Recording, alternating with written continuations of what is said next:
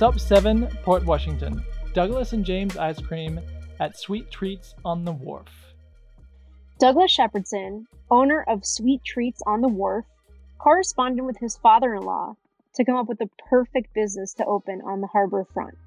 After settling on a seasonal ice cream parlor, the shop opened in May of 1994, 1 week before Harbor Fest.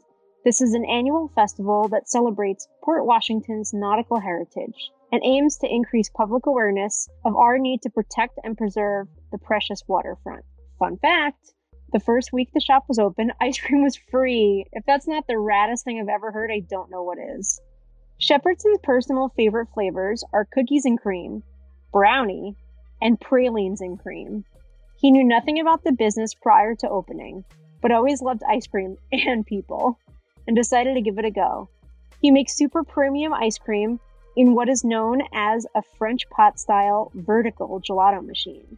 It uses a slow churn process, adds a little bit of air, and creates a super dense dessert.